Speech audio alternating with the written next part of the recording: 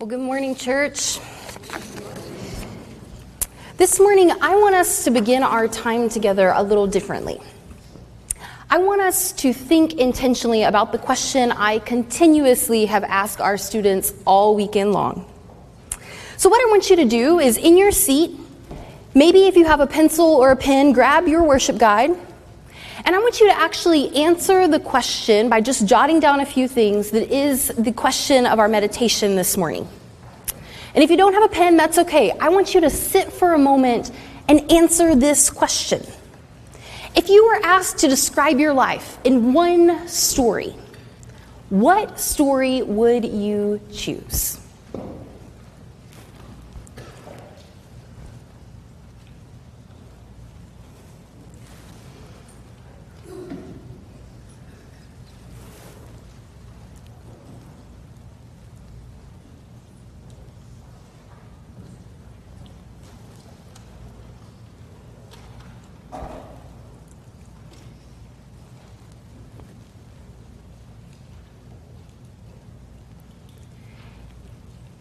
If you were asked to describe your life in one story, what story would you choose?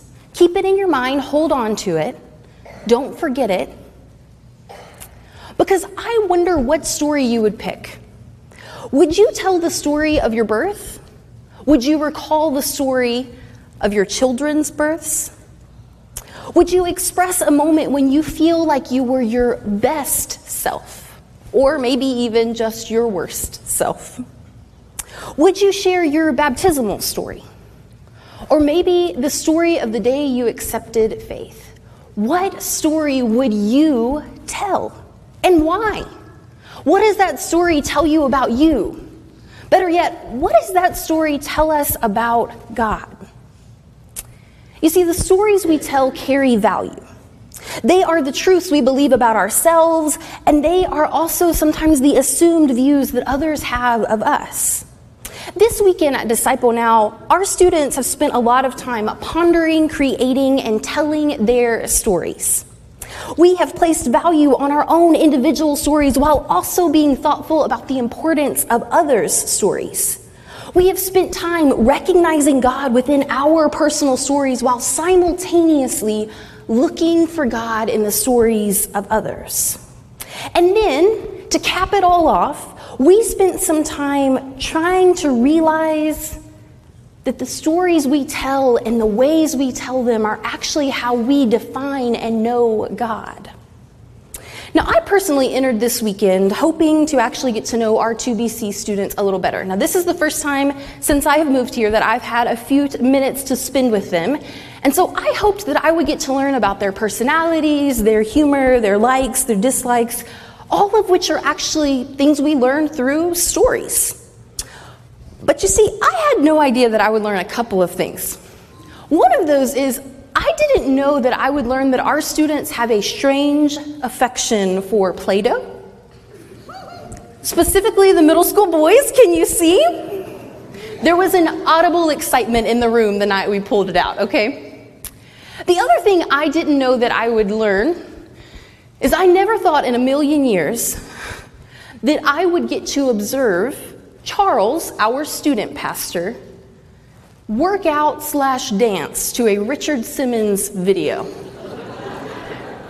And I would like you to know, friends, you can't unsee the dance moves. You just can't. But in addition to this, I actually had a secret thing I wanted to know. I've been hoping to learn this all weekend. You see, for the last few weeks in preparation for this weekend, every morning when I've gotten up, I have prayed asking God for one thing. I've said, God, teach me something about you from the stories of our 2BC students. You see, sometimes our faith can be stagnant, but stories have the power to inspire and rejuvenate our spirits. Look at the ways that we cling to Scripture when life is hard and things are painful and life just seems full of all kinds of struggles. Even in hearing the same story over and over and over again, as I forced our students to do this weekend, We have the opportunity to look anew and see different perspectives and angles, even from the same story. And if I'm being honest with you, and maybe even more so honest with myself, here recently, I've had moments where I've just felt like I'm going through the motions. My faith has lacked a little bit of luster. I've been in desperate need to look through new eyes, to find a different perspective, if you will. And yet, I'm aware of how often Jesus tells us to have faith like little children. Greg just read it for us. Have faith like little children. Or maybe even for this Sunday specifically, we might say, have faith like our students.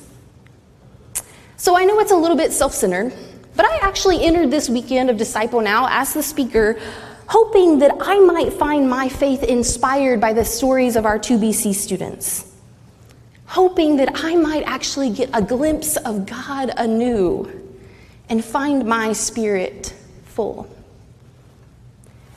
Just verses after Peter, James, and John experienced the vision of the transfiguration, we find the disciples squabbling like siblings. Similarly, they're actually asking the same question that every media reporter for weeks has been asking Donna Kelsey.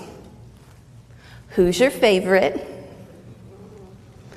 And to Donna Kelsey's credit, Mama Kelsey, as well as to Jesus' credit, neither one of them give an answer. They avoid the question, if you will. You see, the disciples have come hoping that Jesus might point to one of them and deem them greatest in the story of God. They've come believing that their stories of time spent with God make them worthy of such a title. And yet, quite to their surprise, Jesus overlooks them all. He actually calls for the least of these, the least likely, the unsuspected, and perhaps even one who's just simply completely unaware. Now, I imagine this moment happening something like this. I imagine that the disciples and Jesus are gathered maybe on a quiet afternoon, and they're standing around Jesus and they're talking as loudly as possible, some of them pleading for him to just choose one. Parents, you know this moment. Mom, just tell me who's the best of us. I picture that kind of tone. And then I also picture that some of the disciples are standing around going, remember that one time when I did this really great thing? Pick me, I'm the best. This is the moment that's happening. And in the midst of it all, they're getting louder and louder, just hoping that maybe their voice will be heard by Jesus. And by default, and maybe in just an exhaustion, he'll say, okay, you're the best. But at the same time, I imagine that Jesus isn't doing any of this. He is quite the opposite. He's quiet. He's somber. You see, just moments before, he's told the story of his impending death. He's in a different state of mind. So he's sitting around and he's mindlessly maybe staring into the distance, perhaps a little zoned out. And in the distance, maybe he's watching just a small child playing in the middle of the street in the dirt at her mother's feet. And in the midst of the disciples still struggling amongst themselves, he gets up and silently walks to this child in the street, and he stoops down to her level, gets on the ground, and begins to speak to her sweetly, kindly, just making her feel at ease. And very quickly, in the midst of this super serene and wonderfully holy moment, we have the disciples flock in, come quickly. They're looking for an answer. And there Jesus is, bent down on the ground. He looks up at their expectant and bewildered faces, and he urges them, become like this little one. In essence, he says, if you want to be the greatest in the story of God, stop doing exactly what you're doing right now. Stop debating about your accolades. Stop yearning to prove your worthiness of God's love. Instead, learn to exist as this child, fully unaware of her or anyone else's greatness. Humility at its purest. Goodness expecting absolutely nothing in return. Creation without question of God's love. For this, well, this is the story of the greatest in the story of God. This weekend at Disciple Now, we spent our time learning about Hagar, Sarah's servant, found in Genesis chapter 16 and a few other places. We talked about how Hagar isn't actually Hagar's real name. No, it was given to her. It was a daily reminder that she was a nobody, because that's what the name Hagar means: stranger, nobody, outcast. We learned of the different kinds of oppression and marginalization that Hagar would have experienced all of her life, even in the presence of Abraham and Sarah. And then I ask our students to reread Genesis chapter 16 and have us look at the emotions and actions of Sarah specifically, remembering that every story has at least two sides, and both of those sides impact the other. And then finally, we had to turn our attention once again to Genesis chapter 16 at the end and look at who God is in this story. For it's the story of Hagar, one overlooked, mistreated, belittled, a true nobody of society, and yet the one seen by God. El Roi, she names the divine. God who sees me. Not everyone else who's worthy, but the God who sees me. As our students and I spent some time thinking about this week, we talked about how Hagar's naming of God actually tells us a lot about the character of who God is. This story is the answer to the question of who's the greatest in the story of God? Well, here it is. The greatest is the least likely, the unsuspecting, the nobody who ends up naming and actually being known by the somebody, the one society pushed aside and yet God comes to and places value in, the one that God sees. The stories we tell are important. There are hidden meanings, tones, and context in every one. Our stories are powerful. Why else would Jesus' whole ministry be about telling stories, listening to other people's stories, and then even changing and being intentional about changing the stories that both society and even religion deemed righteous, even though sometimes they were often very oppressive. So there he is, Jesus, knelt in the dirt, kneeling by a child, watching with just pure contentment, maybe even holding his hands out wide, watching as this little girl runs back and forth, little feet print making marks in the dirt, running by, laughing and giggling, placing toys in his hand and then picking them up and moving. There he is. And in an instant, with just a few words, Jesus' tone and demeanor shift. The disciples would have known it immediately. No longer is this the face of someone soft and gentle, but now staring into their eyes, they're looking at the defender of the weak. They're looking at the parent of a bullied child. They're looking at the creator protecting their creation. They're looking at a watchdog guarding her own. They are looking right there in the eyes of justice. Jesus warns them, do not cause any little one to stumble.